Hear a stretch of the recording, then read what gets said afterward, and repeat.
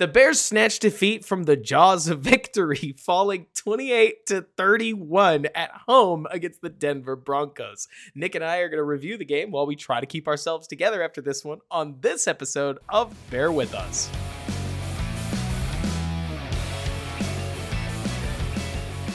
What's going on, everybody? Oh my gosh, unbelievable, Nick. I'm Robert Schmitz, editor-in-chief of the Bears blog, here with Nick Whalen from Football Guys. And I mean, seriously, Nick, I could barely hold myself together. I don't know whether to laugh. I don't know whether to cry. Justin Fields breaks 300 yards for the first time. He goes 3 full quarters with one incompletion that you could very easily argue does not count. And somehow the Bears let all of the air out of the balloon in the fourth quarter in a defeat that I swear, Nick, you could see coming from 14-28. So how do you feel about this game?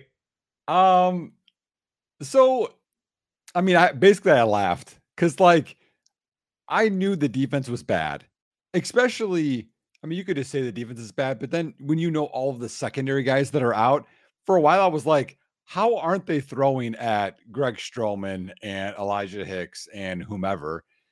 And then I was like, okay, they get all the way down there and cool, we'll kick a field goal. We got this, or at least overtime. And then it's just been like the most epic collapse you could do. But I'm going to say this.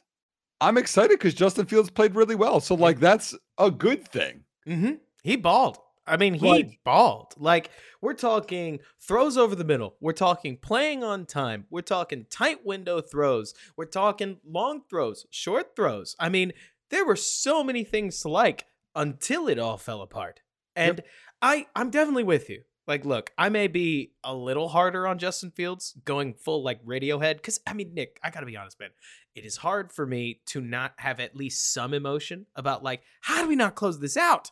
We're spotted 3 scores and we don't close this out. But at the same time, for all we know, maybe they would have closed it out had they kicked on 4th and 1.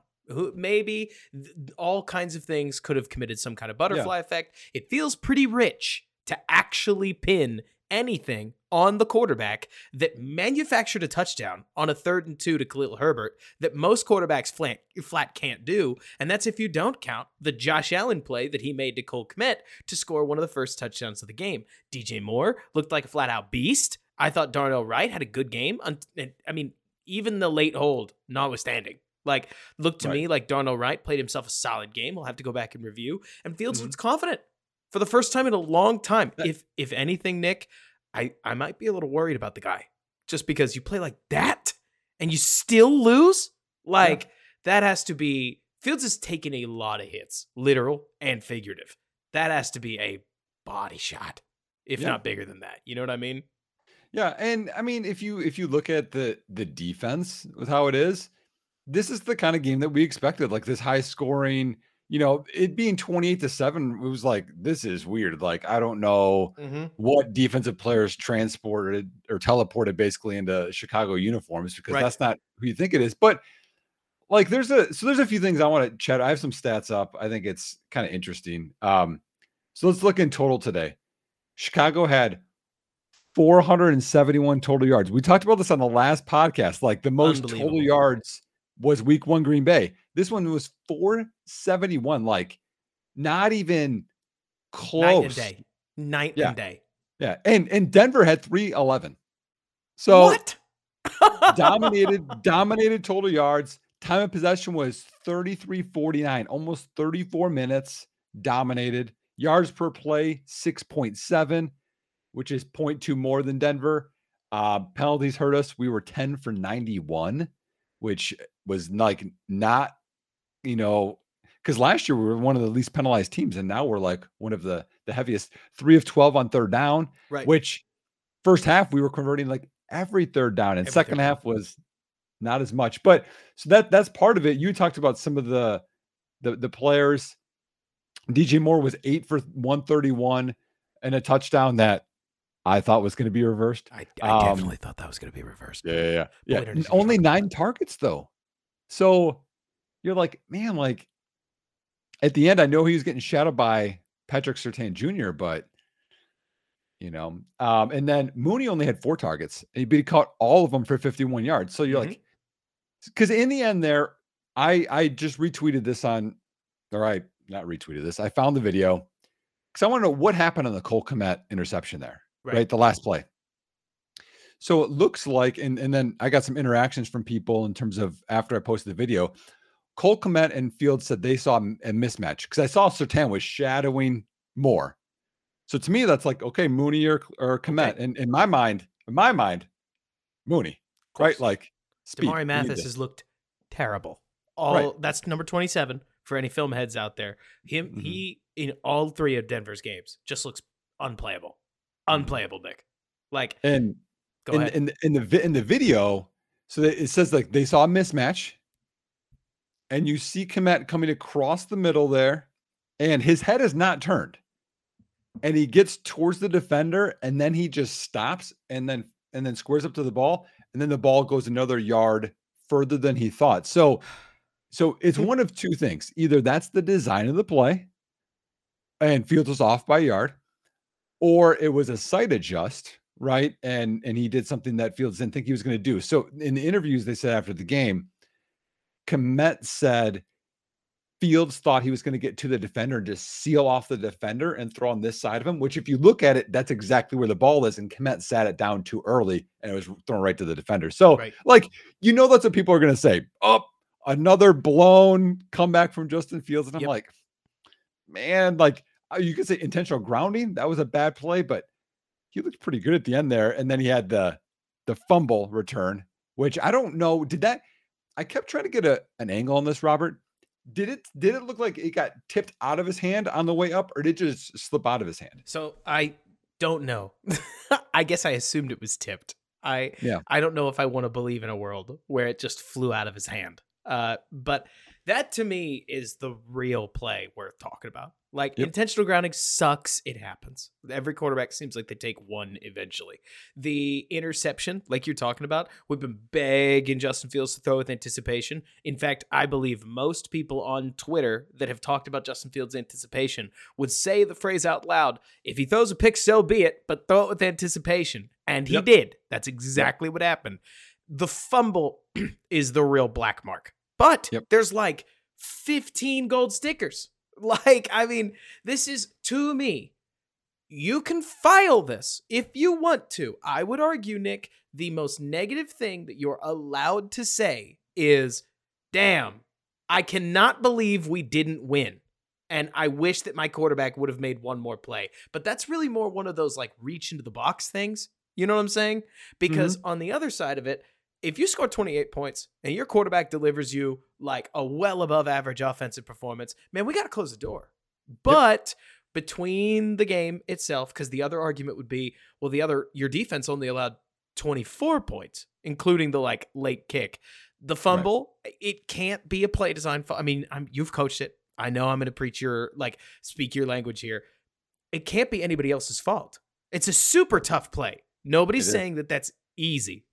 But it's not his line's fault because the guy's unblocked on purpose. It's not the play design's fault because the guy jumped that play design, and that exact kind of like way that somebody comes out of a bootleg is very, very, very common across the league. And I only know that because I swear JT O'Sullivan complains about it for every team on any time anybody runs boots. So everybody's got the wrong idea, I guess, on how you manage the top of that. And when you fumble in that setting, Nick, there's nobody else there to get the ball. Like, at least if you fumble in the pocket, maybe Lucas Patrick turns around and dives on the football. But when you fumble back there, it's just the defenders and you. And so a scoop and score becomes really easy. But that's like it. Like that's frankly that's almost reaching into that like dark place where you're mad to be mad. Like to me, if you really want to get frustrated, you have to get frustrated at the entire team. I'll ask you this, Nick. Why on earth in a critical 4th and 1, did we say, who do I trust most? I trust Larry Borum, Cody Whitehair, and Lucas Patrick. Those guys are going to go get me that 1.5 yards. What are we doing? So I definitely in my notes, like ready for this, like I'd have a section just on this. So here's one thing I'm going to get to that one, but on the drive, So it's 28-20, or no, I'm sorry, it's 28-21. On that drive, Chicago 7 yards, 5 yards, 8 yards, Moving 7 it at yards. will, baby. It's 1st and 10 at the 48 of Denver, and then it's the fumble recovery. So it's like, man, you could have just ate it too. You could have just been like, dumb play, and then you're still up 7, To me, So that's the one only thing. option. Of course, I'd love for there Right. to be an incompletion, but especially if Right. he's jumping on you to the point where the ball flies out of your hand like that, there is a Right. point where the quarterback just has to go, well, I'm screwed. Tuck the Yeah. ball, maybe Well, break the tackle, go full Yannick Ngakoue, but that's it, right? and that's, I think, some of the problem when you're that athletic, you can get away with stuff. You know what I mean? And like you're powerful, but and then getting to that drive, the thing that bugged me the most on that one was, okay, it's tied 28. And in my mind, I was like, let's see the resiliency here, right? Of this team. 1st and 10 to start the drive. Hold on Mercedes Lewis on that 16-yard game by Herbert, which was a great effort by Herbert. I thought he had a great game. Herbert was balling, man. Herbert wanted to win so bad. He did. And then it's let's see, then it's 3rd and 5 at the 30. False start on Larry Borum. 3rd and 10. And I thought this was, it could have been like the defining play of the day. Like all this adversity, 3rd and 10, Fields is back there. And I looked, guys were bracketed, Mooney and Moore for sure, covered. Fields scrambles for 20 yards. I'm like, big time. All right, now we're down there. Then 7 yards, then Herbert has the 21-yard gain. And then hold on, Darnell Wright. and then anyways, I like the reverses to Darnell or to Tyler Scott. I thought those were nice little jet sweeps. Then it gets to the 4th down call. I get the trying to get him to jump off sides. I am a coach that is very for the jump off sides play. But because I went to a game on Friday, a high school game, and there were multiple times I was begging for that. Last year when I did coach, the head coach is like, Nick, that's not gonna work. I'm like, just do it once for me. It was like a 3rd and 4. And they got the 1st down, and he's like, and I didn't say anything. He's like, all right, whatever, like, because it works, because people, they get excited, they want to stop. So I get the first time doing that. The second time, if you think of the personnel, which you're talking about, and saying those are the guys that are going to win, don't be in shotgun, run in a handoff, be under center at least so you could boot out or you could zone read it. What I would have loved to do, I had 2 different options that I like better than what we did. And this would be me, whether we got it or not. One is run with Justin Fields. You're +1. Put another tight end in there, not Robert Tonyan. Put like Lewis back there, and he's lead blocking, and you could counter and have Fields run. I mean, that's what Josh Allen in Buffalo would do. Right. You're +1. You have a good running quarterback, do that. Or have a read option rollout where the design is for Fields to run. If not, he could dump it to somebody. Like, right. Give yourself a chance. Like, use your best guys. And a shotgun run up the middle was like probably one of the dumbest ones I could think of, besides maybe trying to do a jet sweep again. To me, it's relatively unconscionable. I mean, honestly, Nick, I'm just amazed at the way that the Bears seemingly frittered away whatever advantages that they had. Because like you're talking about, the team was moving the rock up and down the field. Khalil Herbert, I'm still amazed. Number 32 for Denver, whoever that is, was able to hit Herbert so hard on that 2nd and 5 run that he stopped his momentum altogether. Because Khalil Herbert's not an easy man to stop. And so whoever that guy was set up a monster play on that 4th and 1 that did not work. And it's a bummer seeing all that. I do think in moments like this, Nick, so both of us have now criticized the play design. And now I also want to throw my hands in the air and be like, sometimes criticizing play design and play calling can feel kind of cheap. Because the Bears also attempted a flea flicker, and those things routinely end in disaster. And they nailed a completion. There was a huge play to Equanimeous St. Brown on that play. Like, we never talk about the crazy, kooky, weird thing that works, right? We talk about the crazy, kooky, weird decision that definitely did not work. And I'm with you. Like, it leaves me grasping at air. I don't know how, in a tie game, you seriously call cover 2 and let Marvin Mims get that wide open for the whole shot. I have so many frustrations with the defense. Like, what was it? It was 14-28, I believe. Like, must hold drive, if you ask me, because this would have made it 14 points unanswered. And if you're a big believer in momentum, like I know a lot of coaches are, then you would have gotten a lot sweatier only up one score. And that pressure just leads to weird mistakes, like the fumble that we ended up seeing, and not one third down, or not one completed long third down that was converted, Nick. Not two, but three past the 50. How did it take the Broncos that long to realize, well, why don't we just throw? Like, I mean, and throw deep, because they were short initially, but then it's like there was that one to Judy early, was the corner route, and Elijah Hicks is like 10 yards off. I'm like, who else do you have to cover, buddy? Like, start driving on that. The one thing that I thought of too, and I'm curious if you would do this. If it's 4th and 1, and I know I need to, and I'm going to give it to a running back here, which I wouldn't personally. If you're going to do that, get Kari Blasingame in the game, right? And then you're going to I formation this, whatever. I would have wussed out and kicked it. I'm going to be so honest with you. Well, yeah, that's the other, obviously. But if you're going to go for it and you're going to give it to a running back, do you give it to your 223-pound rookie Roshan Johnson, or do you give it to your like 209-pound Khalil Herbert? Roshan. I mean, I understand leaving Herbert in there, but especially on 4th and 1, I mean, it's got to have a read option tag. There's no reason I'm not going to allow Justin Fields to be a part of the play, in my opinion. But totally seriously, Nick, I consider myself a relatively aggressive coach. There are a bunch of situations where I want to go for it and coaches disagree with me. Nah, man, we just gave up 21 points unanswered. I am kicking it. I'm going to the kickoff. I'm letting everybody go through whatever their standard cycle is so that I can say to the defense, hey, we've got the lead, but we do need you to hold them out of the end zone here. And if that would have meant overtime, it would have meant overtime, and I would have lived with it. But for me, especially if I'm Chicago, I would have been, and I was Matt Eberflus, I would have been so frustrated at the way Luke Getsy has botched these 4th and 1.5s that I would have had no faith in the Bears offense to convert. And lo and behold, they didn't. And it sucks to me when I, the fanalist, am sitting there lacking faith and rewarded for my lacking faith. I guess that's a double negative. More like, I hate it when I'm right about how like the Bears can't convert these short yardage things, and then they can't do it against the Broncos, Nick. The Broncos, for crying out loud.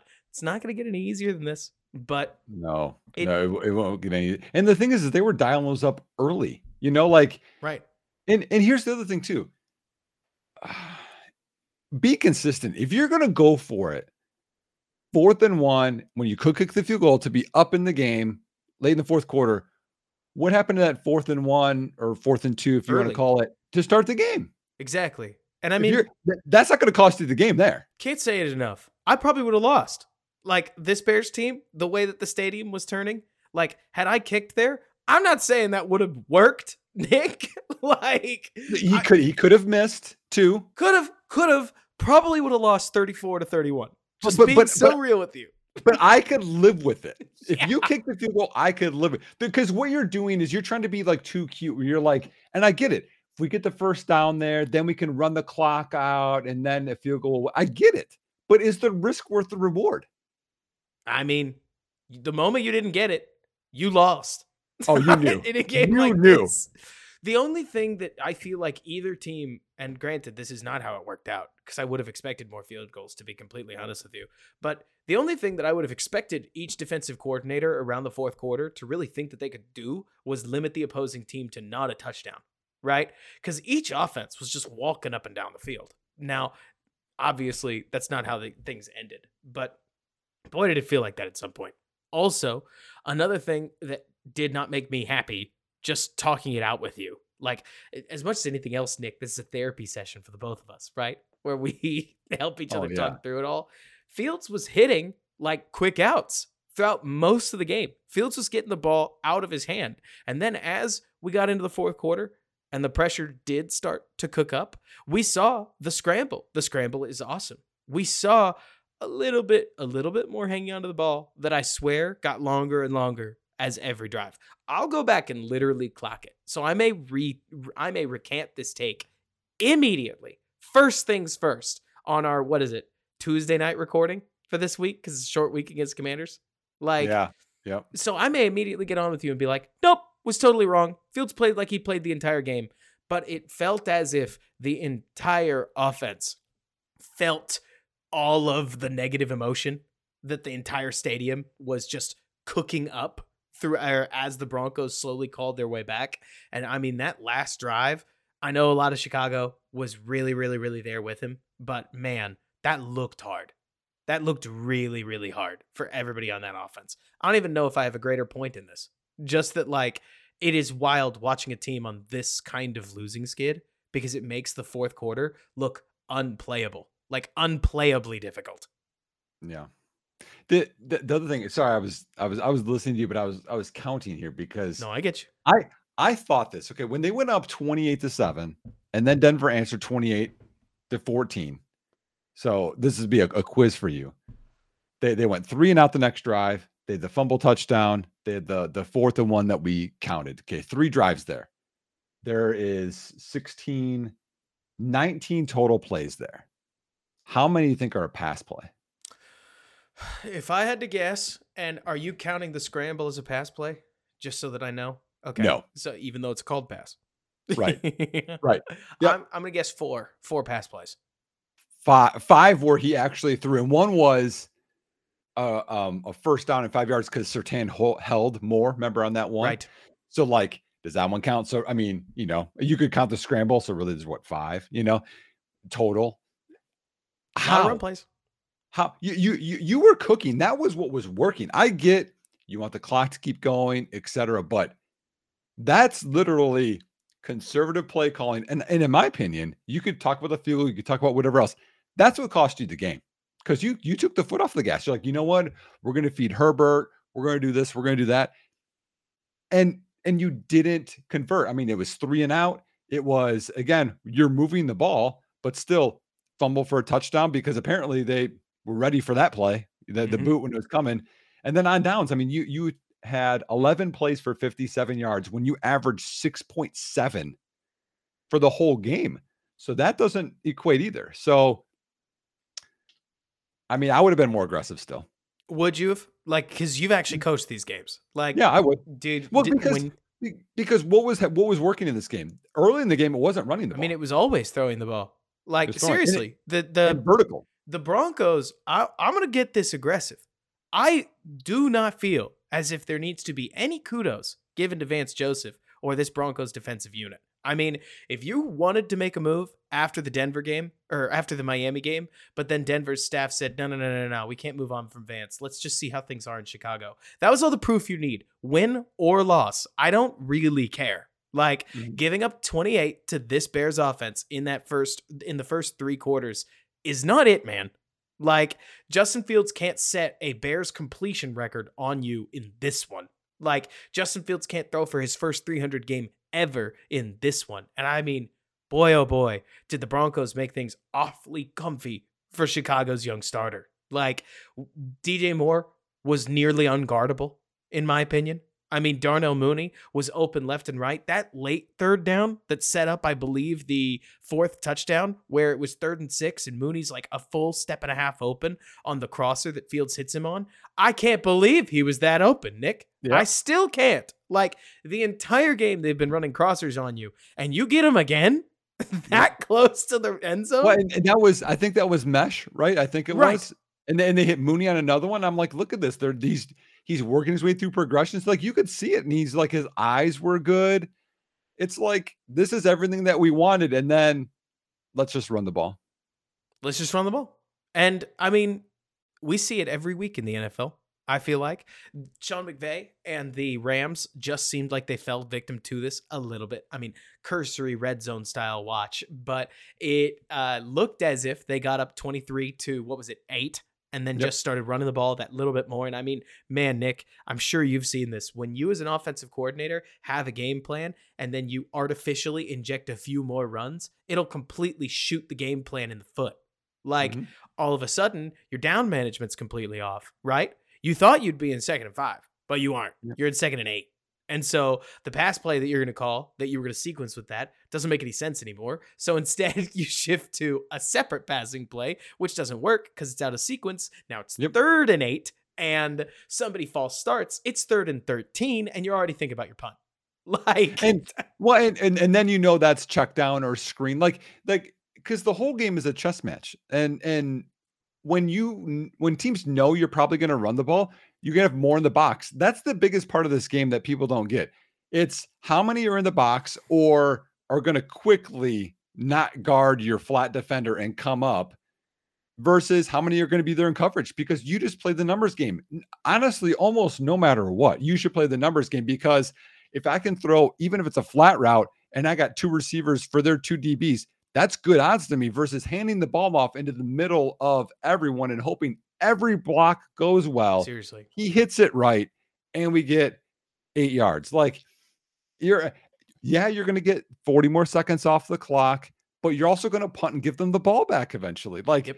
use the numbers advantage. Your DJ Moore and Mooney and everyone, they're better than their DBs. Why would you not want to do that? I mean, this is shooting, having Shaq shoot threes in the corner. That's what that is. And it really bothers me too, because while I expect more from the defense every time I see a performance like this, the defense held them to 7 until the late stages of the game. Yes. I mean, I know this is so harsh, Nick, and I don't love being harsh either, but in a game where both offenses are cutting through the opposing defense like butter, going 4 drives where you score a touchdown for the other team, and that is all of the production that you produce, that's tough. Like, that's, as an offense, I would assume we want better. And yes, of course, you failed on 4th down within field goal conversion, but you made the decision not to kick, and you didn't back up that decision. I'm more pinning this on the coaching staff. At least I hope it sounds that way, because it is beyond me how bad this defense is, but I'm just not surprised about it anymore. Right? I was surprised when the Bears were able to pick up a couple 3rd down stops early in the game, but then it felt all too familiar as the Broncos basically got whatever they wanted until they went into their own conservative shell. I mean, kudos to Will Lutz, man. Like, walking into Chicago, hitting a 51-yard field goal in the middle of a furious comeback like that because your team decided that shacking up on the 31 was totally cool. Wow. Which honestly, by the way, on the field goal, I thought Dylan Cole Quay Walker'd it. Right? Like, jumped over, and I'm like, oh no. But if you go back and look, he jumped over the guard, which is legal. Well, also, I think, now granted, this may not be true, so go fact check me. I could have sworn I heard once that if you don't make any contact with the lineman, it is legal. You just can't touch them. And with Quay, I thought you can't jump over the snapper. I thought that's what it was. That may be, it could be one of the two of them, because he totally jumped over somebody, and he did it clean. And I thought that they made a rule that basically you can't touch somebody, but maybe if you jump over the guard, that's kosher. Because I mean, Cole was obviously watching on Thursday night. There's no way he wasn't. Whatever he was doing, he was trying to make some kind of a play. And I'm just amazed that Lutz was able to bury it within that capacity.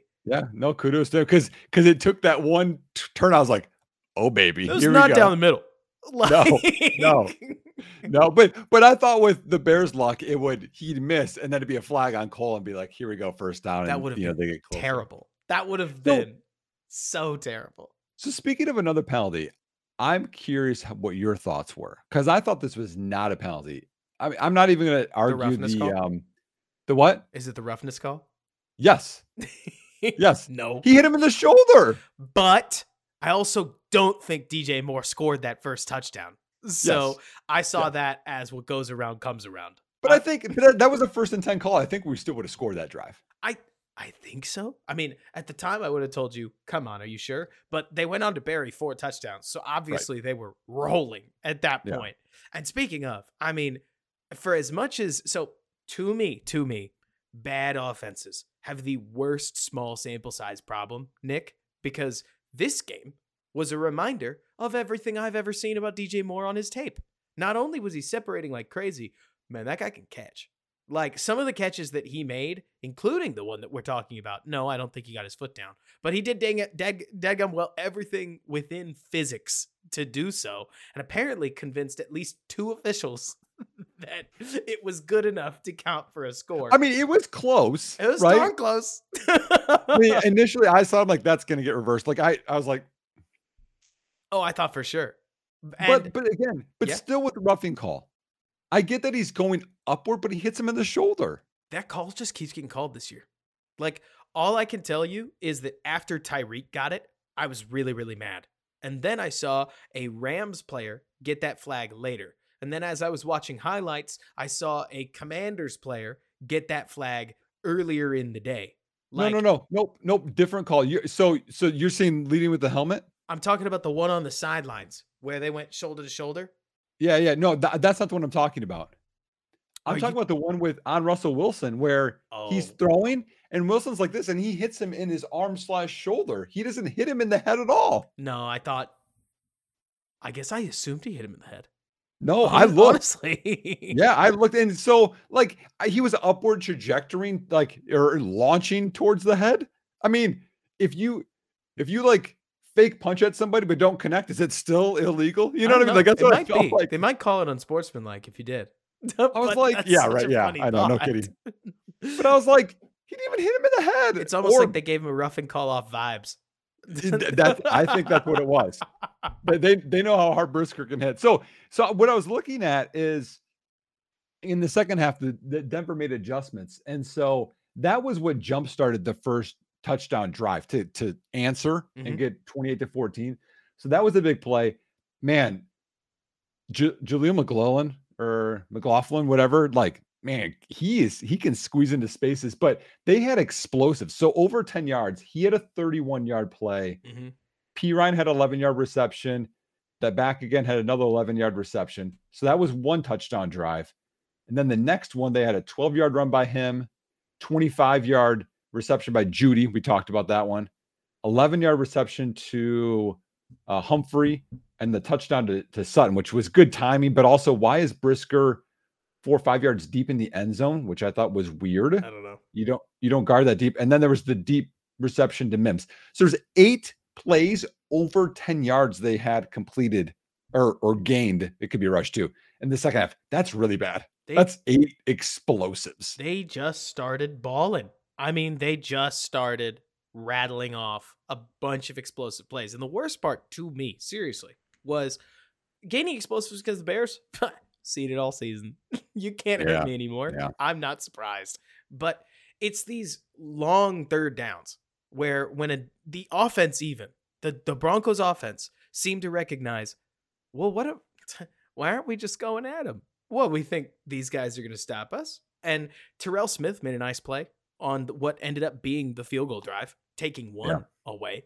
And that's pretty much like just the one. Because outside of that, Russ was patiently taking his third down screen option or third down check down.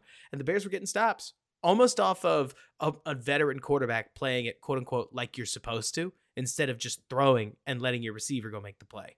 And I just can't help but feel disappointed because I understand it's a secondary of nearly nobody at this point. Yeah. Like it's incredibly makeshift. This is like in very many understandable ways, this is what we should have expected. But still, man, I don't know how you blow a lead like this and not get mad at somebody, right? Like, I'm not even trying to be Mr. Angry or Mr. Overly Passionate. It's more like you could be excited about the CW that we will not. I hope we don't talk about this until worst case scenario, the 45th minute of this podcast. We can go another 10 minutes without going there. But this is like borderline somebody has to get fired. Like, you were already 0-3. We said this. I still mean it. Despite how, oh my gosh, Nick, they put this take in a boiler and made me have to come back with it at just the worst time where I said, for Justin Fields, yes, of course he has to play well, but you have to win the game. And I can't believe they didn't win the game. I don't think it's Fields' fault that they didn't win the game. No. This is team losses you'll see, man. He made like 3 mistakes the whole game. 3. One of them's just worth 7 points. And the other one ended the final drive. Like they were, oh my gosh, man. You know what else was awesome? And we talked about this. I was so proud of him for, I think it was the third touchdown. He's rolling out. He could run it in. Buys time and then throws, which everyone's going to Yes. flow with you. I was like, this Yes. is what we want you to do, because it opened. And actually, you could say the fourth touchdown's the same thing, him buying time. And then there's Herbert. So Oh, yeah. I that's a mean, whole nother realm of his game that could be huge. here's the pull quote, right, Nick? That was the offense we spent the offseason telling people was on its way. Yeah. Like dual threat attack, but not directly dual threat, just a multiple run game, meaning zone, gap, toss, getting a whole lot of different run actions rolling. Maybe a little bit of QB designed run, but today was kind of a referendum on the QB designed run. I, for one, am happy with that. Just because why give away free hits? Different conversation. I mean, why aren't they running him more? One was a scramble. He had what, 3 carries? He had 2 3 carries. One of them was that awful draw that if they Yeah. listed it as a sack, I wouldn't be surprised. One of Right. them was that quarterback designed run where somebody blows a block immediately. And then he had his scramble. And I think that's his 3 total carries. Because on that 4th touchdown, he manipulates the end man on the line of scrimmage and just puts him in a blender. Like Kyler Murray's him, where the guy just ends up standing still and lets Fields do whatever he wants to back there. That was sick. That was sick, Nick. Very. And then the Josh Allen dump off touchdown to Cole Kmet. I mean, I even like the wide open streak to Cole Kmet. How do you not? Or the DJ Moore sweet touchdown down the sidelines. There were a lot of baller throws in this game. One of my favorites was when Darnell Mooney and DJ Moore are running a play that I still don't really get why it's run at the NFL level. It seems far too simple to me, where you have DJ Moore on the outside and he just outside releases up the sidelines, and then Darnell Mooney runs an out route. And if the corner sits in the flat, you just throw it over the top. I cannot believe this actually got somebody open, but Denver's defense will do that. And well, that's that cover 2 space. That's that hole. It is, but like, man, is that not obvious? Like, you're really going to let DJ Moore run right by you without a safety? And Surtain drove on that flat route so hard too. It made it bigger. I was like, wow. So much. And I mean, DJ Moore, I will never, ever get tired, Nick. No matter who's throwing the ball, I'll never get tired of watching DJ Moore snare something like he did on that first catch of the game and suddenly go into run after catch mode and make you believe in straight up miracles. You know what I mean? Like, he's a good, and again, that transition, because it's not about how athletic you are, it's about how quickly you make decisions, and he quickly makes that decision from receiver to runner and accelerates, and it just makes a big difference. Like he's not a 4.3 guy, but on the field, he's fast, which I'd rather have that. And Tyler Scott's reverses were fun. I bet you the offensive line plays well, helps when you go up against like the Charmin Bears on the defensive line. And Nate Davis is back. He probably looked solid. It's always tough for me to tell about how the offensive line looked because I'm staring at the ball like any normal person. Well, so let's talk about that real quick. Yes. Offensive line plus tight ends plus blasting game. He was still sacked 4 times. And of those, how many of those are you going to put on Justin Fields? To be honest with you, I didn't think the sacks were a problem today. Like the main thing, it's almost like I have a brain clock. Oh God, that is just terrible. I almost want to be doing that. Like I've got this, just my eye, I guess, like I test all the sacks that I look at. And there's a point where I feel like, okay, we've held the ball too long. We got to move. And I didn't think we got there on most of this today. In fact, Fields played so on time that for the first 3 quarters, you didn't notice any issues on offensive line, even though they were there. Like there was pressure. The one time Borum didn't even pick up the guy off the edge. He came inside to help on, I think, the D tackle or the end who went to the B gap. It's like, what are you doing? And then there was the one off the edge, I think blasting him. He just went right by him. There's one where Cody Whitehair, I think it was, got smoked up the middle, and Justin Fields got hammered as he released the ball to Cole Kmet late in the game. Like, there were plenty of moments where we looked like a more than serviceable pocket passer, and we were helping out our offensive line. What did you think about the offensive line? Because you sound like you got a stronger take than I do. Well, I thought that they didn't play great. That's the thing, is like, the line that we talked about this. Denver had the least amount of pressure in the NFL, which is shocking compared to Chicago. And they still messed up. And it's not even just like I got beat. Like they just like messed up who's going to get this guy multiple times. And I know because it's somewhat makeshift, even if you have Nate Davis back, which gives me a little hope with maybe Tevin Jenkins is back next week because this is the IR, right? He can come back. And I saw reports of him working out already. I know it's a short week, but if he comes back, he put Cody back at center. I feel so much better because we all know who I think should not be on the field ever. And then you look at that 4th down call, and I just see him diving at a linebacker, and they got penetration. Get him off the field, please. It's so tough for Lucas Patrick. That's the nice way of putting it. Like it's bad tape, and it does not help that Sam Mustipher went to the Ravens organization and became a different man. Like I don't know what they have going on in Baltimore. It's probably good coaching, but it wasn't this way in Chicago, which is just wild to think about. But man, okay, here's a question. We are at the 40-minute mark. Let's move on to next steps because the game happened, right? And we're going to know a lot more once we get the All-22. You're 0-4. What now? Like, hopefully you get Tevin back for Washington. But what now, Nick? Let's do one. Can I do one thing before this? Yes. Chase Claypool. We have to talk about it. Oh, yeah, we have to talk about it. Okay.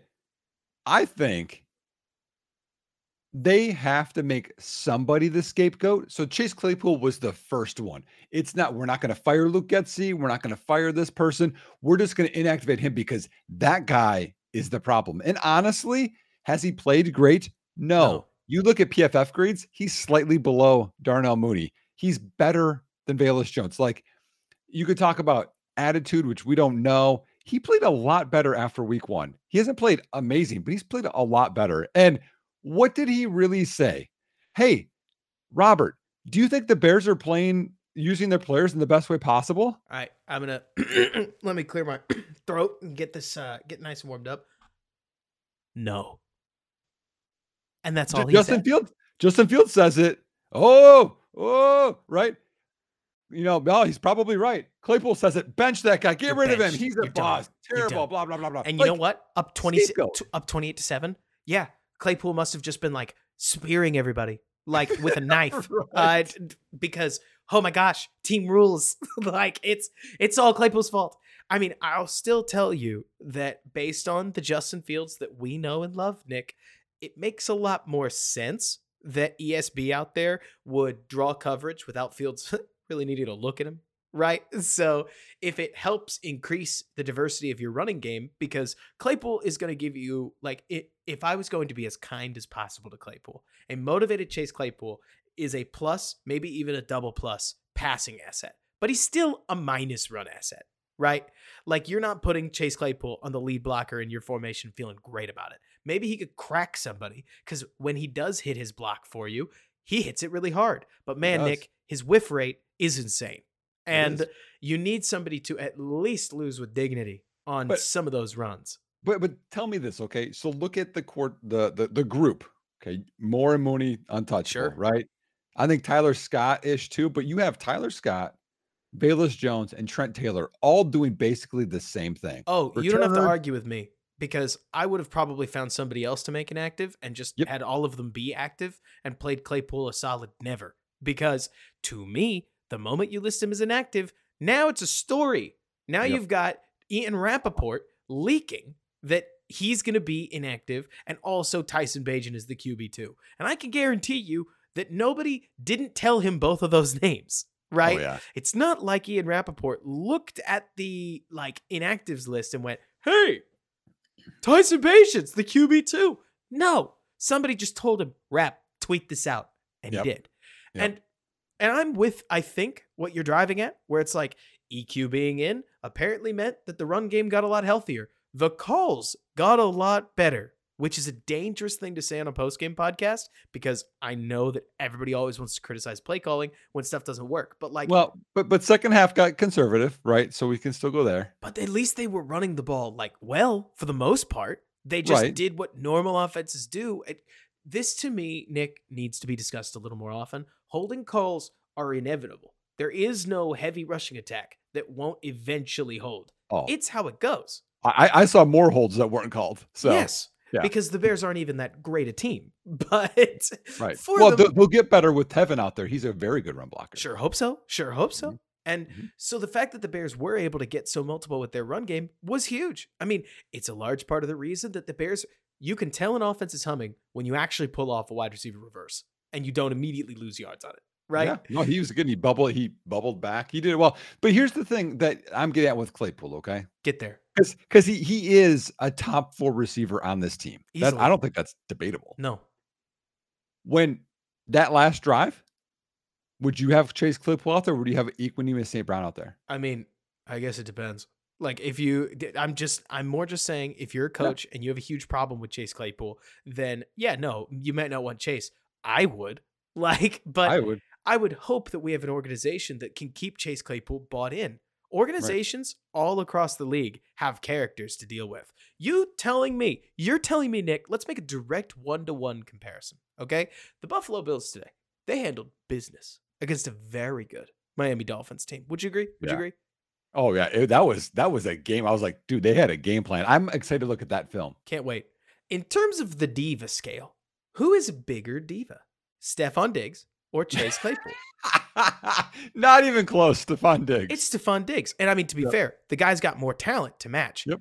Who is playing, who is still running his for the love of the game routes, who is still blocking when he needs to, who is still doing all the little things that a freaking defensive head coach needs his diva superstar receiver to do to make sure that the offense can score 41 against a very good Miami team? Stephon Diggs is. Stephon Diggs. I don't think that it needs to be some exclusive mark on Chase Claypool's reputation that the Bears can't get him in line, because there's a lot of coaches all across the league that have to deal with characters on DB, on linebacker, on wide receiver. And when you are unable to get through to them, and suddenly Tevin Jenkins isn't showing up to practice, let's not forget, and you're unable to get through to them, and suddenly Chase Claypool doesn't want to come to the game, I got to ask, Nick, what does it say about our leadership? Well, I'll tell you this much. So me as a coach, I think that head coaches have put players in my position group or had me coach them because they know that I can deal with that type of player more often than other coaches. And that means it's coaching. That's all. You have to get a relationship with the guy. And again, what does he want? He probably wants more targets his way. He wants to be successful, right? Everyone wants to be successful. So you just have to make it work that way and get them to buy in, which means it is coaching. And he's had 800 yards, 2 different seasons, 860 plus yards, 2 different seasons. And you're telling me that he can even be active in a game when you need the win? I mean, that is, again, we talked about it scapegoating, but okay, for time purposes. Yes. Do you want to go to the CW talk now? No. Well, okay. Hang on. Before we get to Caleb Williams, let's back up, okay? Because we can bleed there, right? But okay, so let's just start at 0-4, right? We already tried blaming Chase Claypool, and just like I do, Nick, Chase Claypool's on his Twitter burner account talking smack about the Bears coaches right now and laughing his butt off. There's nobody that thinks that's funnier. And the worst part is he's going to let people know tomorrow on Monday. I mean, he's going to show up if he doesn't text people outright to be like, that is hilarious. You guys are hilarious. This is the kind of game, if I'm reading this correctly, you tell me, that can take a locker room in a rough shape and make it a toxic locker room. Oh, right. Oh, easily. And again, that's, you can't just say, well, this week we need to focus more. That stuff just doesn't work because no one believes it at this point. You've lost how many games in a row now? And your message isn't hitting home. But it's Thursday night game this week. So I don't know that you can make a change in Monday, Tuesday, Wednesday before the game. No way. Right. Yeah. And you almost got the fourth quarter off, and then you didn't. And so your bodies were almost way more rested than a Washington team that also was in a bare knuckle brawl today against the Philadelphia Eagles. But instead, they're going to come hungry because I'm pretty sure they lost, right? The Eagles? Fact check me on that. The Commanders lost. right? Oh, let me check. Yeah, I think so. I Here, hold think they on. did. And Yeah, so, yeah, 34-31. Yep. really tight game, as I understand it. So the Commanders are going to come back home. Overtime. Come back home. What'd you say? Overtime. Overtime, man. Even more so. Like they're going to come back home and they're going to want to get right, just like every other team playing Chicago for an awfully long time. I'll ask you this. What would you do? Is this the week to fire Getsy? Or do you say it's Thursday? I can't. But if we're 0-4 or 0-5 after this, I'm thinking about it. Like we've already I don't started with the Chase Claypool scapegoat, right? Yeah. We're already Yep. beginning to scapegoat, which is a problem. Most teams don't scapegoat this fast. Yes. Like, so we're already flagging. We lost again. We lost in a really embarrassing fashion. I believe, if memory serves, the longest losing streak in Bears history is still active with this loss. What do you, Nick Whalen, change? I don't think you can change anything because of the short week. There you go. I mean, I kind of don't think you can either. And the problem is that now I think the situation just gets that much more toxic because, again, a game that should have been the trophy case game for Justin Fields should have been his, like, if he doesn't already have a game ball, this would have been like that game ball game that could have, not even playing around, literally turned his career around. Oh, yeah. Like, I mean, this is one of those momentum games where people could have looked back and gone, that's it. But instead, what? So, no, go ahead. I'm sorry. Instead, I wouldn't be surprised if Fields takes from this that in this uniform, it's never going to be enough. Like, I mean, Fields is a competitor. Fields is a professional athlete. I am a guy sitting in a chair talking into a microphone, like multiple states away. So I will not pretend to know Justin Fields, but I just would be shocked, Nick, after all the stuff he's been through in this organization, if this might not be his personal end of the road. Like, not with football, but there's a point where every quarterback goes, I don't want to play for this organization anymore. You know what I'm saying? No, well, you think he's done? No, like, not that he's going to quit on the team. Oh, man, I'm not explaining this well. Just that, like, I don't know how many times Fields can scrape himself off the pavement, get back up and say, no, this next one's the good one. You know what I'm saying? Well, yeah, but I also think that I think he can. He can. I don't know that Eberflus can. I don't know that Eberflus can, and I'm just going to say. Keeping the team together. Well, go ahead. I was just going to say that we haven't talked about Ryan Poles yet, right? Your team's 0-4. Nick, since 1992, or since 1990, would you like to guess how many teams have been 0-4 and then made the playoffs? Oh, 2? 1. Good guess. And so, especially if you go 0-5, which I don't need to look this up, but there's no way, because the 1992 Chargers finished 11-5. So I would be blown away if they went 0-5 and then won the next 11 of their games. You got to start thinking about fire sale. Like, you have to start thinking about it. And if I'm Atlanta, I'm giving the Bears a phone call. And this is the kind of game that might have driven Fields' price up to the point where Poles would think about it. Not saying that he should, not saying that he will. I am literally talking out of my butt, Nick, just talking out loud. But if I'm Arthur Smith on that plane ride home from London, watching these games, watching Justin Fields roll left, roll right, and throw strikes from the pocket after my quarterback blew that game in London. And the Jets tonight, if I'm watching this game, like the tape of this game, Fields rolls left, rolls right, scrambles, I'm thinking, that kid is so much better than what I've got. And I don't know what's going to happen. Well, one, that's a good thing, right?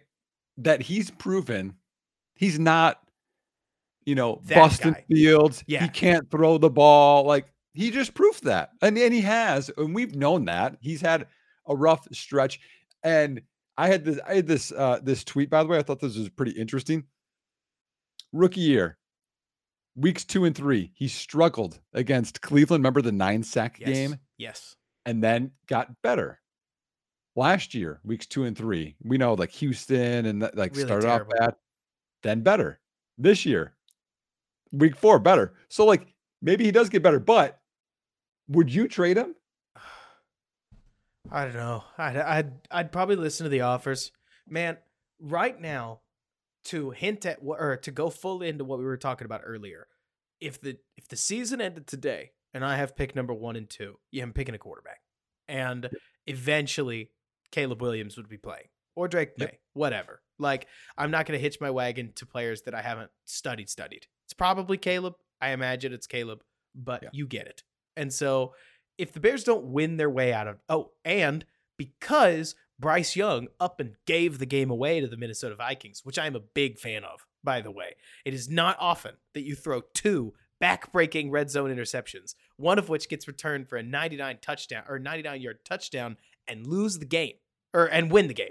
Like, it's not often you throw those interceptions and you somehow win the game, but Bryce Young sure helped with that critical sack fumble that just turned into a scoop and score the Vikings were able to ride out. So the Bears are a comfortable pole position for both 1 and 2. Like, Right. this is a great week if you're into tanking all the way to the bottom. And Nick, I don't know where that puts me, because to me, what I'll say, I bet you I already said this on the pod, but I'll say it again. I'm so out on Flus that I cannot imagine not firing Flus. And the moment I fire Matt Eberflus, I assume I have consigned Justin Fields to whatever fate that is. Yep. If that makes sense. I like Fields. I might trade Fields because I like him, to be honest. Like, where if I could get a 2nd-round pick, if I could get a 3rd-round pick plus another 3rd-round pick in the future, like, at least I can say I got something in return to the owner while sending Fields to a place where he may actually get coached. Because like you're talking about, how do these slow starts keep happening? Whose fault is this? I don't know, right? But it's weird that here in the 3rd year, we're exhibiting our rookie tendencies again until suddenly the light comes on in week 4. But I'm going to go ahead and guess that you probably wouldn't trade Justin Fields, right? Well, it's going to depend. I wouldn't give him away for 2/3. I wouldn't give him away for a second. I just wouldn't. I mean, he just went for 335 and had a perfect game almost and 4 touchdowns. Yep. Like honestly, what if this is, again, not this perfect? I mean, he did throw a pick and, the fumble, but let's say he has 5 more games of over 300 yards passing this year. And he's a poor version of Justin Herbert, who has a terrible defense and he's throwing, and you still end up with some top picks. Do you still go quarterback? He'd have to sustain it for a while, right? Just because at this point, we went up against a solid Green Bay defense and we struggled. And then we went up against a good Tampa Bay defense. We played our best not week 4 game. And then we went up against one of the better defenses on the schedule, the Chiefs, who I think everybody just assumes is not a very good defense because their offense is so good. How could their defense possibly be good? They're a very good defense, especially this year, man. Like, I don't know if you're seeing what I'm seeing, but like Chet McDuffie, like some of the players that have taken those second steps is like, and Spagnuolo, what he's doing. So good. And we got smoked just as an offensive unit. This game rules. You got to do something similar against the Commanders. And the Commanders are not going to make it easy. Like, that defense can ball. And if we go out there and we get shut out, like, I would argue, Nick, the doomsday clock was at 11:59 coming into the game. Do you know how the doomsday clock works? Am I talking past you? No, go ahead. So, like, envision a clock to midnight. And on midnight, doomsday happens, right? And so doomsday if the doomsday is at 11:59, or if we're at DEFCON 2, so we're not at DEFCON 1 yet, right? We are on high alert. And this is the best you can play in a game that you lose. I mean, literally, man. Like, this is as good as you can statistically play. 132 passer rating. But we lost. We can't move up the doomsday clock, can we? That's a real question. Can you have more faith in Fields after a game where we go cold at the wrong time for a lot of very valid reasons? Like, the offensive coordinator kind of took the juice out of the offense. We didn't throw that much. And we did throw with anticipation right there at the end on a mismatch that we liked. But the ball got picked. Who's to blame? How do we know? Right? To me, I have more confidence in Fields right now. I think every Bears fan has more confidence in Fields right now. Like, placement, all that kind of stuff. And that's the tough part. And you're right, is because if Flus is out, which if you look at the Bears last year and this year, the biggest problem is defense. People talk about like, what's Justin Fields' record? They were 32nd in defense last year. They're dog shit this year. Like the defense, they may have bumped the Broncos. Problem. They may finally be 31st and not 32nd, just because the Bears smoked the Broncos defense today. Yeah. And you're right though, because then if you there's a couple of things with this. One is this is year 3 for Fields, and so the rookie contract, right? If you want to reset that and get that cheap contract, but if you decide to go rookie quarterback, I mean Claypool's gone. Do you bring Mooney back? Like you think of all the guys that are gone. I mean, you're probably cleaning up a lot of guys. Whitehair's gone. Eddie Jackson's gone. A lot of lockers. Like I would argue that you're going to try to fire sale a lot of people. Like you're going to see what you can get for Eddie Jackson. All right. So Bears fans, I'm about to say some drastic stuff, and know that any player that I mention in this conversation, I have to like, because if I don't like them, no other team will. Just being so plain with you. Is somebody swooping in, offering a trade contract for Elijah Hicks? No, but they might for Eddie Jackson.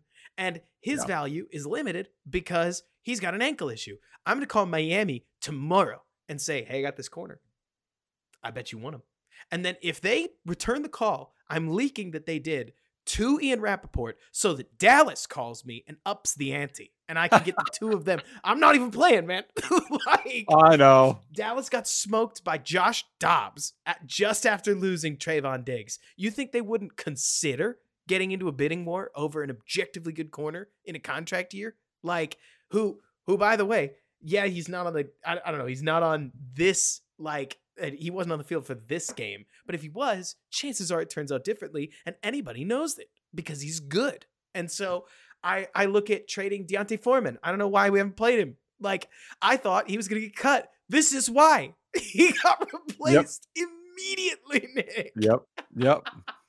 Well, and Roshan didn't get a lot of yards today. His efficiency was a lot worse. But I agree with you. I think like if that's the case, well, Carolina gave up a 2, a 4, and a 6 for Sam Darnold. Right. If you can't get that for Justin Fields, and he, again, contract controlled for 2 more years. I would love it. You're easily getting that. Like, to me, I would get a 1, or I would get, and that's the people that will like miss out on a top 5 quarterback now. Curious. You could get him, or you're including like Phillies 4 that we got for trading down 1 pick, the Jalen Carter trade, and Fields, and then get like a 1. You know what I mean? Like, so I know you aren't going to care about this. I'm just going to guarantee you right now, Nick, you are not going to care about this. But I always assume that NFL GMs are going to take whatever unfair verbal argument path leads them to the best value for whoever they're trading for. And Darnold had a year where he went 7-6. So if I tried to say, Darnold's a loser, he can't win games, right? You'd say, no, you're wrong. He had that 2019 season where he actually won more games than not. Pay me. Like, what is it? The F you pay me meme? Right. With Fields, the record thing is going to start to kick in at some point because we do not win a lot of ball games. But also, I do think that people with a brain, lovingly speaking, are going to look back and say, well, okay, not all of these losses are like his fault. I mean, go back to 2019. I would argue that Mitch's entire career was built off the back of a defense where if he hung 14 on a team, that was a win more times than it should have been. Like, yeah. We're not even playing games here. Right. Right. You won a lot of games, 17 to something, 20 to something. We scored 20. Man, that was a banner day for that Bears offense. No, I agree. And we all remember the Tampa game. I thought we were trending that way because again, like these Bears receivers were so open. Like Fields was balling. In particular, that throw where he rolled to his left and hit DJ Moore as whichever corner was on him. I think it was Surtain at the time, just like fell off him as if it was this like cinematic moment. That ruled. That throw's not easy. There were a lot of throws, like the throw down the sidelines to Moore. that was not, the throw isn't easy. Also, he's wide open. And I'm not going to ever take that away from him. I'm not. But I may mute my excitement just a smidge, if that makes sense. Not because it wasn't good, but because great looks a little different than, wow, that was really good and very easy to do. Like, because that's where you start to almost, I'm not about to tell you that I liked Getsy's game plan, even though it kind of ruled, because I'm still so mad about the first 3 weeks. Does that make sense? I know. And well, that's the thing is like you fire him off of like a 471-yard explosion on offense or flu. So you have to wait till after Washington. I just can't remember a quarterback, a team being bad and trading their quarterback and tanking. Oh, I'm pretty sure it's unprecedented. I can't remember it. I'm pretty sure it's unprecedented because normally you already know you're tanking. Normally you already signed Curtis Painter and put out all the media you'd need to just do it, right? But I just put up a YouTube thing about this. Everybody starts with the plan to make the playoffs. You're 0-4. Plans might change if you're 0-5. And I don't know who's going to change the plans. I don't know, Nick. I really don't. But that game against Minnesota in week 6, that game against the Raiders in week 7, not that you should, if you come out of those games 0-7, you are in pole position, baby. You are. Man. Well, like, you still might be with Carolina's pick either way. You might. Like, truly, this Carolina team, insofar as long as they ride Bryce Young, they are doing Chicago a favor. Like, it is going to be different. The best part about it, man, Nick, you're about to get me rolling. Like, the hardest part about talking about Ryan Poles right now is that there are a bunch of signings that look objectively terrible. Like, signings, trades, etc. Why did we sign Tremaine Edmonds after trading away a better linebacker in Roquan Smith? Don't even go there. Let's just take that as if it's a face value statement that is absolutely dead on, right? Well, you could argue that's a clear Flus signing. Head coaches get a lot of sway in these things. Did we listen to the Play Callers series? Did we hear about how much say Kyle Shanahan has involved in like which players they acquire? There's tons of this defense that if it doesn't work, you can point at Matt Eberflus and say, his fault, not our guy, and get away with it. The Chase Claypool trade doesn't work. Whatever. Move on. Bad picks or bad moves happen all the time. Nick, the only reason that we are where we are is twofold. Number one, because Ryan Poles didn't trade his first for Chris Jones. Like, he didn't make that move, whatever that looks like, and we kept all our draft assets. But number two, oh man, and this is the part that would excite me the most if I was you, and I bet you already are. Ryan Poles created this Carolina problem. You know what I'm saying? Because they had a guy. They had a guy that was going to let them put together a pretty good offense for a rookie quarterback. And Ryan Poles took him away, right? Like, in trading for DJ Moore, you created this team that can't score. And they weren't going to have the opportunity to score. Yeah. They were going to keep pick 39, but they picked Jonathan Mingo because there wasn't a great receiver in that slot. Like, I mean, that part of it's good, but like the other part that, so now we're kind of talking about Poles, right? Like, sure.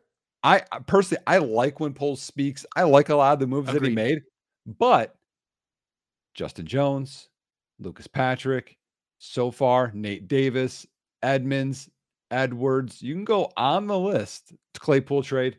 If I was Ryan Poles, I would own the Chase Claypool trade, and I would blame every other one of those moves on my coordinators and head coach, and I think I could get away with it. I could blanket statement say, Tanyan, Lucas Patrick, Mercedes Lewis, where you think we got them all? George. Like, what uniform did they all wear? That's Getsy. That ain't me. They're double agents. Like, as much as anything, I would just say, like, no, they wanted those guys. They told me they would work. And what am I going to do? Say, no, run it my way. I'm the GM. I'm not on the coaching field. Right. And then all these linebackers that we signed, Matt thought it would work. Matt thought he could get these guys gaming. That's not my fault. Like, again, I'm not saying that you, fan, or you, Nick, has to agree. But I'm thinking, if as Ryan Poles, these kinds of games actually make me look better because the roster doesn't look like the problem. The coaching does, right? Yeah. Like, the roster looked, say what you will, not like the worst team in football today. And I thought they were the better team outright. But Well, here's another part with this too. Talking about coaching, the same thing. They got one sack. We all saw the sack. They got one sack, and they had, I think, 4 QB hits on Wilson, who scrambles around a lot and draws a lot of pressures himself. like a maniac. Like that's so, even with trying to blitz, like you can't generate any pressure. Like, come on, there's a schematic issue here. Oh yeah, but that's a known. That's so bad that it's known. And I'll tell you, to me, so I'm not proud of this, Nick. I'm not proud of this at all. But the Bears were up 28-7. And I had this epiphany. Actually, it was more like a nightmare. And I will never look you in the eyes and tell you I'm glad that things turned out the way they did. But I got really scared, up 28-7, because I said, on one hand, this could be the game that Justin Fields turns it around. He looks like he's balling. But this is the Bears. Bad things happen to us. This could be the game that catalyzes going 5-12 and the draft picks dropping because at the time Carolina was winning too. And we end up picking it like 4-7, maybe 8. And Justin Fields stays the quarterback because what are we going to do? Draft QB3? Like if Shadur Sanders goes back, we're looking at JJ McCarthy, Quinn Ewers, whoever is QB3. We'll probably not like that as much as we like Justin Fields. So then we draft a left tackle, Olu Fashanu, and we draft Jared Verse with, what is this, 4-7. I could just see it, right? Yeah. Because we'll say to ourselves, well, okay, come on, a blue chip tackle. It's a bummer that we didn't get Marvin Harrison, but like, how do we pass on this? And then going down a little in the order, sweet, we get an edge rusher. Why would we take QB4? Because QB3 is gone at that point. And instead, let's take this. Fields plays year 4, looks solid doing it with a brand new staff, and we are the Giants. Like, to a T. Because he's going to get extended at that point. I don't think the new org with a brand new head coach would pick up his 5th-year option. And I hope that Justin Fields would surpass Daniel Jones. But to me, when you watch Giants games, Jones isn't the issue right now, at the very least. You're Darnell Writing or the tackle for Penn State. I can't say his whole name. You're gonna Evan Neal one of them. Come on, don't do that, Robert. I hope not. I mean, I hope you get 2 sick bookends plus DJ Moore. Like that plan could work. It really could work. It wouldn't be exactly the Giants, but like there's not a lot of easy ways for the Bears to climb out of this, but bottoming out makes a lot of sense. Like, because you should theoretically have your pick of the litter of head coaches because the draft assets and the cap assets that you have are so strong. And man, Nick, I mean, gosh, I know everybody would take a Jamar Chase, right? But if I gave you the opportunity to have T. Higgins and Tristan Wirfs to start your offense with, man, that's rock solid, isn't it? Because tackle is such a boring position to draft. I love offensive line. Like, you have to build through the trenches. But like, nobody likes drafting offensive line because nearly any time you're going to draft the offensive lineman, right? Like, there's a cooler player on the board. Like, it could be Darnell Wright or it could be JSN. And everybody just gets super excited about whatever the wide receiver option is. Following me so far? Well, no, and I think part of it is it depends on what your base level is with Braxton Jones already there, you know? So if we're going to go down this dream scenario, right? Sure. Let me go down further with you. Okay? Go down further. So this is we make the quarterback change, okay? When? And we go with Caleb. And we trade Fields, which is sad. I thought you were about to say Bagent, and I was like, listen. No. But all that's dependent on the head coach, right? Right. Okay. A couple years ago, there's a quarterback that transfers, or he gets recruited and goes to a school. The coach leaves. Quarterback follows. Now, if that coach comes to Chicago and he gets his quarterback, what if Lincoln Riley and Caleb Williams they are a pair? What do you think about Riley? Give me your full thoughts on Riley. Oh, I would love it.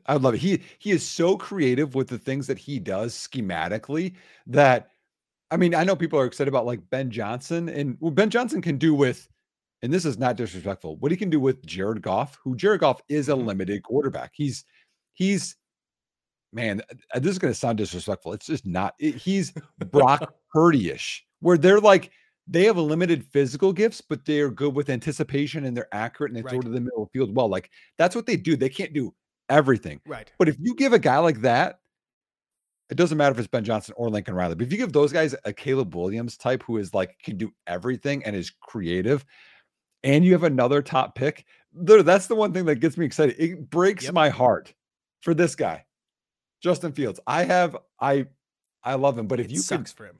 but if you can get Lincoln Riley, think of that. That's a name I haven't heard anyone say. But what if you're like, okay, I'm going to take a shot in the NFL. Man, you're telling me I can get this quarterback that I've known for years and I've developed? I'll tell you, my favorite part about looking into the future is that if the Bears bought, okay, so nightmare scenario, even worse than the one I said earlier, is that the Bears win just enough games to where Justin Fields saves his job and Flus's, and we just pin it all on Getsy, and we act like everything's fine. And a new offensive coordinator comes in. It's obviously not like a lateral move, so you're not going to get like a Shane Waldron. You're not going to get a Kellen Moore. You're not going to get any of these fun, cool names. You're just going to get some other guy, right? And so he comes in, nothing changes, everything's bad. That's the like true nightmare scenario. The good news is that if the Bears do bottom out, I don't want to make anybody cheer against the team, but it's a hard hire to screw up because, and I understand those are bad words in Chicago because we somehow found the only offensive guru that wasn't really good in Matt Nagy. But you look at the names that I've seen 4 major names. Okay. I've seen Lincoln Riley. He's like 3rd on this list, but I'm just going down top to bottom. Okay. I've seen Kellen Moore. That's fine. Like pass heavy, uses everything within the scheme that the Chargers can bring to maximize the passing attack and weaponize all the gifts that Herbert has. Ben Johnson, certainly not bad. Plenty we've only got one staff because where Kellen Moore has 2 jobs, like Ben Johnson is under an offensive head coach. So how much is Campbell? How much? But we've also seen Kellen Moore ball out in college. Like I was a fan of him at Boise State. Man. Right. Exactly. Like with Moore, you don't know if he's with any of these guys. You don't know that they're going to like be that head coach leader, but you hope so. Like if they're going to be the hire, you hope that they impress in interviews. And then Shane Waldron, who's a Shanahan acolyte. I think technically he's a McVay acolyte who is low-key balling with what they've got going on in Seattle. So any of those 4 names are fine by me. Like, especially the more we do this, Nick, because you've seen more head coaching hire cycles than I have, unfortunately. Every time we do this, it really dawns on me that I don't know what the recipe is because I don't get to talk to these guys. Well, let's talk about that quickly. Go for it. Here's why the recipe is harder than people think. You're good at, and this is at any job. You're good at job A. You're good at sales, whatever. Right? You sell sales like a maniac. Sales. Yep. Yeah. I can put Robert anywhere, and he can sell it all. Bananas to whatever. Mm-hmm. Someone doesn't like bananas. Terrible example. Doesn't matter. Sure. But now you have to be a manager of salespeople. Now you don't sell. Very different kind of job. And that's why people get this wrong. They're like, man, he was a great coordinator. They're always coordinators almost every time. Right. Why can't they be great as a head coach? Because it's a different job. That's why Dan Quinn is a great defensive coordinator, but not a great head coach, even though he went to the Super Bowl and lost. That's where it's not a hire that I think either you and I are going to champion. But if the Bears did go in the direction of the guy whose name starts with H and ends with Arbaugh, I would get it. Just because that's one of the few people where you can actually vouch for their management, where you can say, this is a manager. I don't know what his schemes are going to be. This is a manager. Nick, why do you and I get so, just to make sure we put this out there and explain it, why do you and I get so excited about coordinators? Because we can't guarantee what scheme the Bears are going to try to run, but through somebody's scheme, you can get a sense for how they think and whether they're caught up with the rest of football itself. And college, in many cases, is the ultimate football laboratory, as I have come to learn it. That is where you have 3 years to incubate your scheme with these players. Redshirt year, freshman year, sophomore year, most of these guys are on the bench. So then junior year, they come in, they've had 3 years of reps in whatever system you're running, and you can just run some crazy, complex stuff with all kinds of reads and all kinds of calls. And in the pros, you don't get to do that because you got to install this defense over an off season. Or or your offense in the course of an off season. And if it doesn't work immediately, it doesn't work. And I mean, I would say even high school too. In high school and college, you can be very creative with what you run Totally. schematically because you have more room for error. There's more separation. There's more space. They're Right. worse athletes than the NFL. NFL, you can't. It's more you have to do it or you're going to get fired. And what I heard about high school, and the only reason high school didn't make it into this, is because sometimes in high school, the scheme ultimately just revolves. Every coach would tell you that they will adapt their scheme to their talent. It's no Oh yeah. more blatant in high school than when, if you've got a Justin Fields, it does not matter what you think about him. That kid is playing quarterback for you because he will run around everybody. Yes. Yeah. Like your Oh, I've quarter, seen it. I'm sure I've been annoyed. I'd be like, all they have is one good player. You can't stop the one player. Like that's all they have. I'm I'm like, yeah, sure. just stop him. No. And in college, that doesn't happen as often. Where like Baylor will get steamrolled by Texas University, but it's because their line is really strong. Quinn Ewers is really good. Xavier Worthy really rules. But it's not as it's not as like extreme as you see it in high No. school. What I've seen, where somebody will take a dump off pass 5 yards behind the line of scrimmage, break 7 tackles, and end up in the end zone. Well, I here's a fun story. So I've coached one player in the NFL, which is cool. And I faced guys that are, going to be in the Right. NFL this day in terms of high school and college as well. But in high school, I'll remember this. So Alex Erickson is the kid that again, I had a really small part in his life. I'm really proud of him. He's a nice kid. He's done well and he's with the Chargers now. Awesome. But I'll never forget this.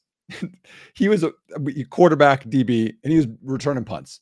And there was this punt that just like gets sailed and like bouncing around. It's like near the sideline, and I'm on the headset upstairs. I'm like, don't pick that up. And when the other coach is like, well, let's just see what he does with it. Juke, juke, juke, boom, down the sideline touchdown. I'm like, oh my gosh, like he can do things other guys can't do. So that's exactly what you're Right. talking about. And so my thought is when it comes to these circling all the way back, when it comes to these head coaching hire, if you ever wonder, well, why do they like Shane Waldron versus Jim Harbaugh? Or I don't know, whatever name we're talking about at the time. Why do we like Lincoln Riley, but not this, or that guy? To me, it comes down to you look at Sean McVay, you look at Kyle Shanahan, you look at Matt LaFleur, you look at Mike McDaniel. I'm sure we could think of another name, but I don't really have the patience to do it right now. And you can see the way that they think. Sean McVay isn't married to this McVay scheme. Take a look at what he's running with Stafford, then take a look at what he's running with, or what he ran with Goff. Tell me they're the same. They aren't. And you see somebody who really is molding everything he does around his players. In two simple words, Nick, he gets it.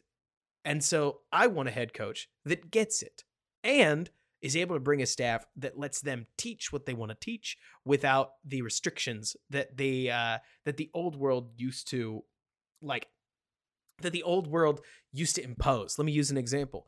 I'll always wonder how Matt Nagy would have been able to do in Chicago had he been hired when that rule came into existence that offensive coordinator became a promotion from assistant head coach.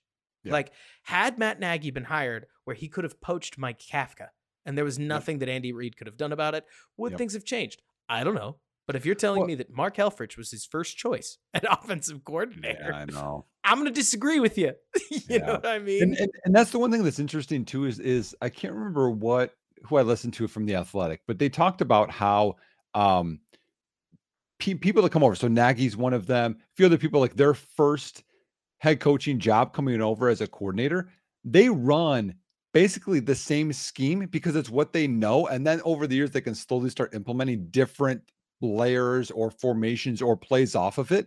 Because when you get hired, you really don't have a ton of time because you get hired, there's free agency, there's the draft, then there's rookie mini camp, there's mini camp, and then there's going to be training camp and like a month or two later. Like you can't be completely diverse. Like you can't be like, hey, we're a zone heavy scheme from McVay. And all of a sudden I'm running gap this, like right. Whoever else runs gap schemes. Like you're probably not going to be that different. And also they said sometimes they have the same verbiage. They call the formations the same, the motions the same, the plays, because they don't have enough time. And it's kind of what you know. So I agree with you. Like it's going to be tough because that's why I like a Lincoln Riley. You're getting a guy that's going to come in that he can poach his guys and what he's going to get called. Like you won't have the same, I think, scouting report on someone like him as you would for like NFL type guys. And usually, emphasis on usually, for crying out loud, Nick, when you bring in your guys, like usually the verbiage is clean. Like normally you don't end up with this Alan Williams thing, I guess is what I'm really Right. trying to say. Where Right. sure, everything surrounding the Bears right now. I mean, like, let's just be really real about it, Nick. Everything surrounding the Bears right now is overwhelmingly negative. Like, if it's not turning toxic, it's because it's already toxic.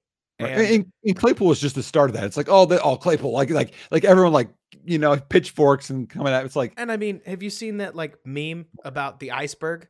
You know what I'm talking about? Where like oh yeah, the iceberg is a tiny little ice cap that looks tiny on the surface, and then they show you what's below the water, and it's like this massive, massive piece of ice.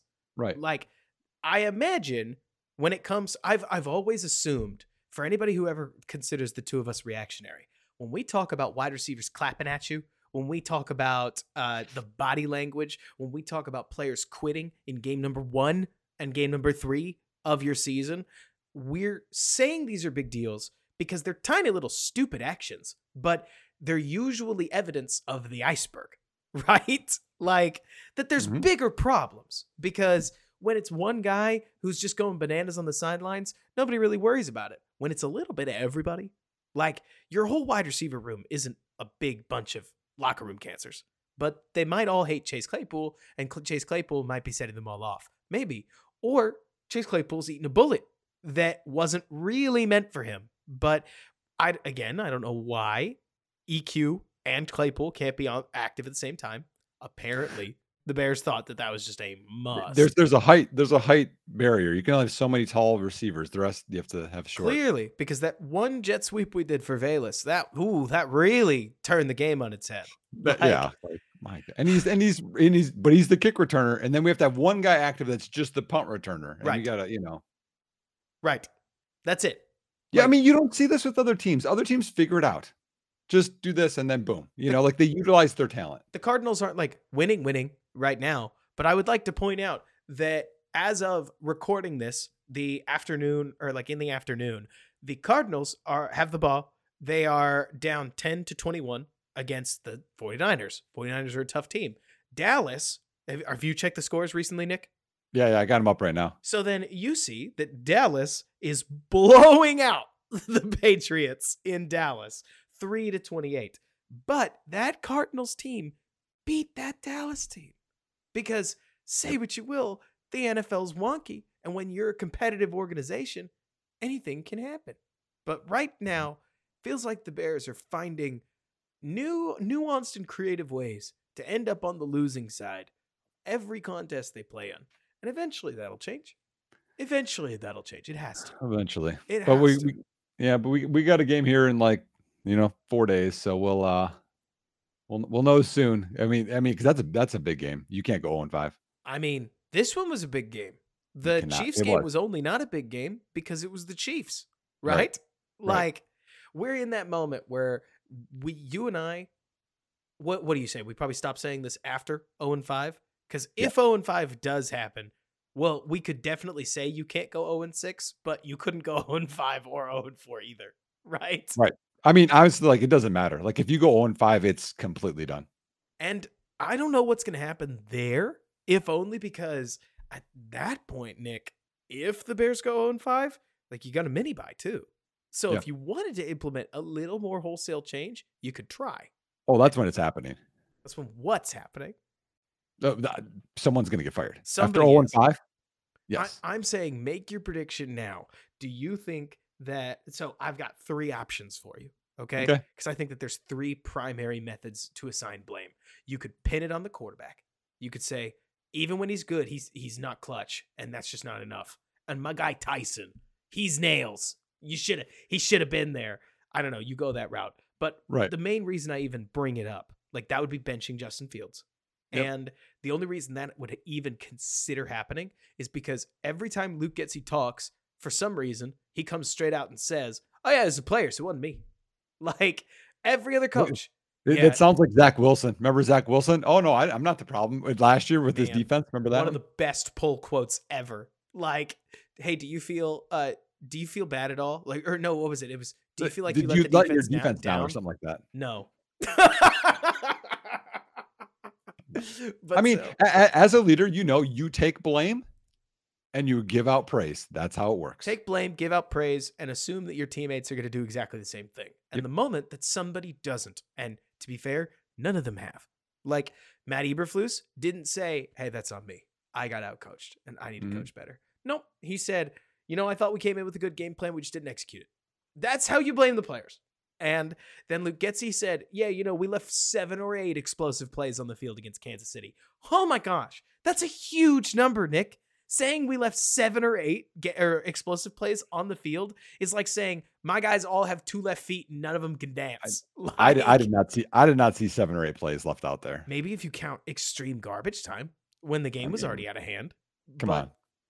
Anyways, maybe he meant his play calls. He messed up 7 or 8 play calls and they would have been explosives. maybe, but I would have believed that one. that's not how he said it. And Yeah. so then whenever the beat asks Flus about this after the game, or like after Luke's presser, Flus pretty much goes, "Yeah, I agree with him." And so with Flus and Getsy not distancing themselves from each other at all, I sit here and I'm like, well, you can't really blame the quarterback. You're going to really struggle to blame the quarterback after a game like this, or even a week removed from a game like this. And you're totally right. We got to wrap this up. But so what do you think happens? Getsy's last day in Chicago, week 5? I would love with a new president and a GM that hasn't done this before. That would make sense to me. Mm-hmm. But if you get rid of both of them, because you have to think about who can run the team. That's the other part. Yeah, You Richard already Hightower. have a defensive coordinator. I almost wonder if they can hire someone to be an interim, like a long time, and then like someone's going to run the offense, probably quarterback coach, someone who can run the defense. But like the defense is the problem, the bigger problem, and we already know the offense is not run great, but the defense is the biggest problem. So you have to, Flus, I think, is the one. So in my mind, you go 0-5. My prediction: Eberflus is gone. I would love it. It's never happened. It's never even gotten close to happening in Chicago. And I don't think that they go into Minnesota, because I think the next game's at Minnesota, as favorites at all. I'll check. Nor should they deserve it. My guess would be that they fire Luke Getsy, or the more controversial pick, that nothing happens at all, Nick. And that everybody ends up mad for days, and that nothing changes, and they try out a new offense against Minnesota. Maybe it's successful. This team is actually more talented than they've shown. It's really, really driving me nuts. Like every time they're competitive, I'm like, this is the Bears team I thought we'd see. But then they just fall apart. But all that to say, Nick, let's wrap up here. What are your final thoughts on this one?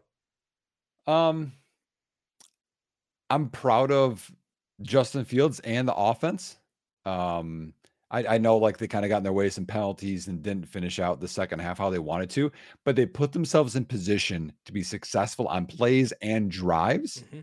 And even on that fumble, one of my favorite things about that fumble, which sounds terrible to say, that got returned for a touchdown, Justin Fields was sprinting to catch him at the end.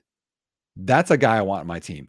I am incredibly disappointed with the defense, lack of tackling, lack of hustle, in my opinion. And Flus, I'm done. Oh, I'm done. I mean, in a word, to me, this is Bears again. Like this is the end times, because you can't go 0-4 after having just gotten the first overall pick last season, especially with a talent like Caleb Williams. You could even say Drake May, and I'd be there going, yeah, that's a sweet talent, like looming over your team's shoulder, because that stuff casts a shadow, man. Like once the fans start saying it, it becomes real, you know?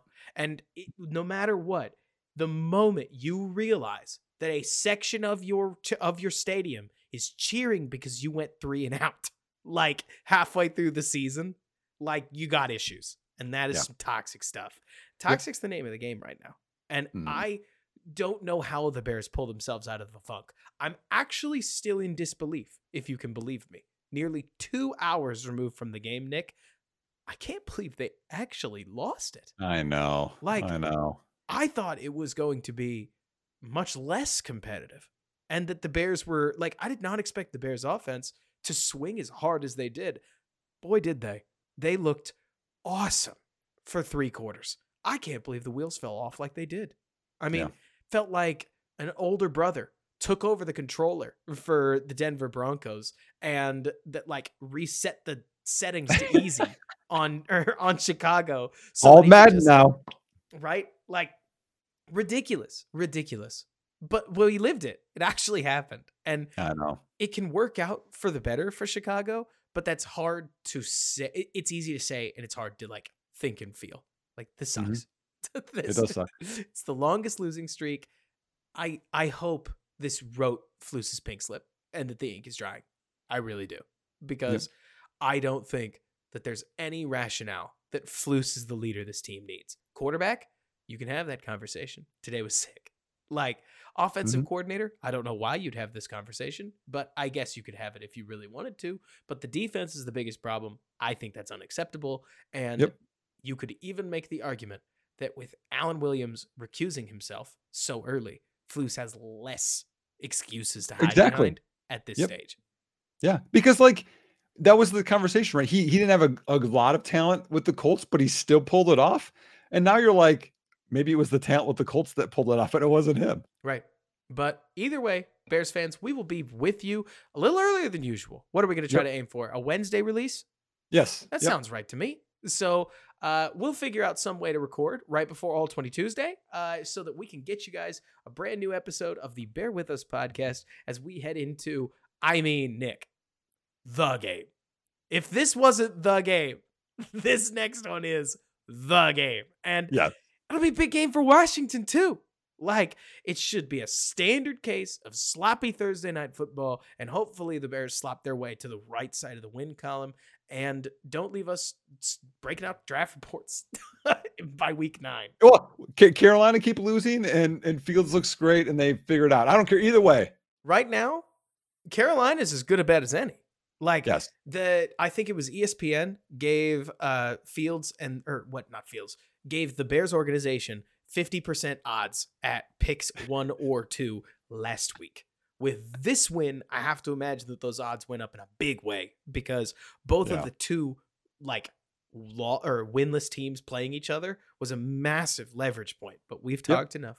Everybody, thank you so much for listening. Do be sure to give us a review wherever you can. We love y'all so much. Let us know what's working, what's not working about the show, and we will see you next time. Bear down. Oh, Nick, tell us what you got working on. What you working on? Yeah. So at _Nick Whalen on Twitter, if you want to interact. I'll be doing another Justin Fields video likely tomorrow. We're recording Sunday. I'm sure JT O'Sullivan's going to get one out there. So I got some good reviews last week. So please check me out, even if you do check out JT O'Sullivan. Awesome. And then I will be with you on All 20 Tuesday as usual. I'll see what I can pump out. I don't know what drive I'll break down. There's a lot of scoring drives in this one, but we'll find one too. And until next time, Bears fans, bear down. And thank you so much for bearing with us.